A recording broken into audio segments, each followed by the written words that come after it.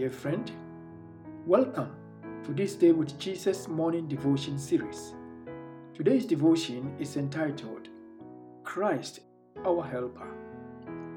Jesus has something to tell the church in Laodicea.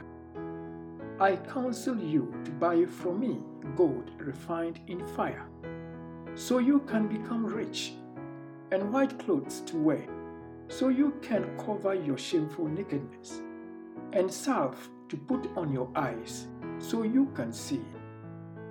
Christ offers corrective measures to restore true riches to the church community in Laodicea. The church was to use her riches to buy expensive but quality riches from Christ. Only Christ possessed those products.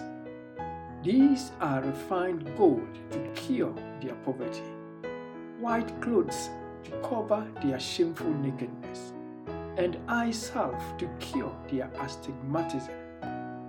The church needed Christ to help them out.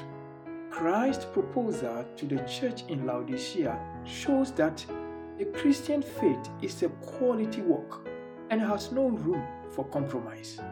It is either yes or no. We cannot please the Lord in our own way.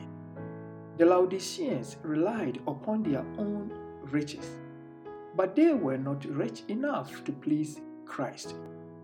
It is all about what Christ does for you. You can be righteous in your own eyes, but do you have the righteousness of Christ? You can have your own faith, but do you have the faith of Christ? You can possess love, but do you have the love of Christ? The Laodicean attitude will tell you that you don't need to be a Christian to do good. That is so true, but how good are you to save yourself? The church in Laodicea depended on self. It existed as a Christian church, but it was not Christian enough. It needed Christ and what He can impact in their lives. To profess Christianity is to be Christ-like. It is written, "For as many of you as have been baptized into Christ have put on Christ." May the ultimate goal of your Christian life become Christ-likeness. Let us pray. Father in heaven, may the faith we live by every day make us more like Christ. In Jesus' name we pray.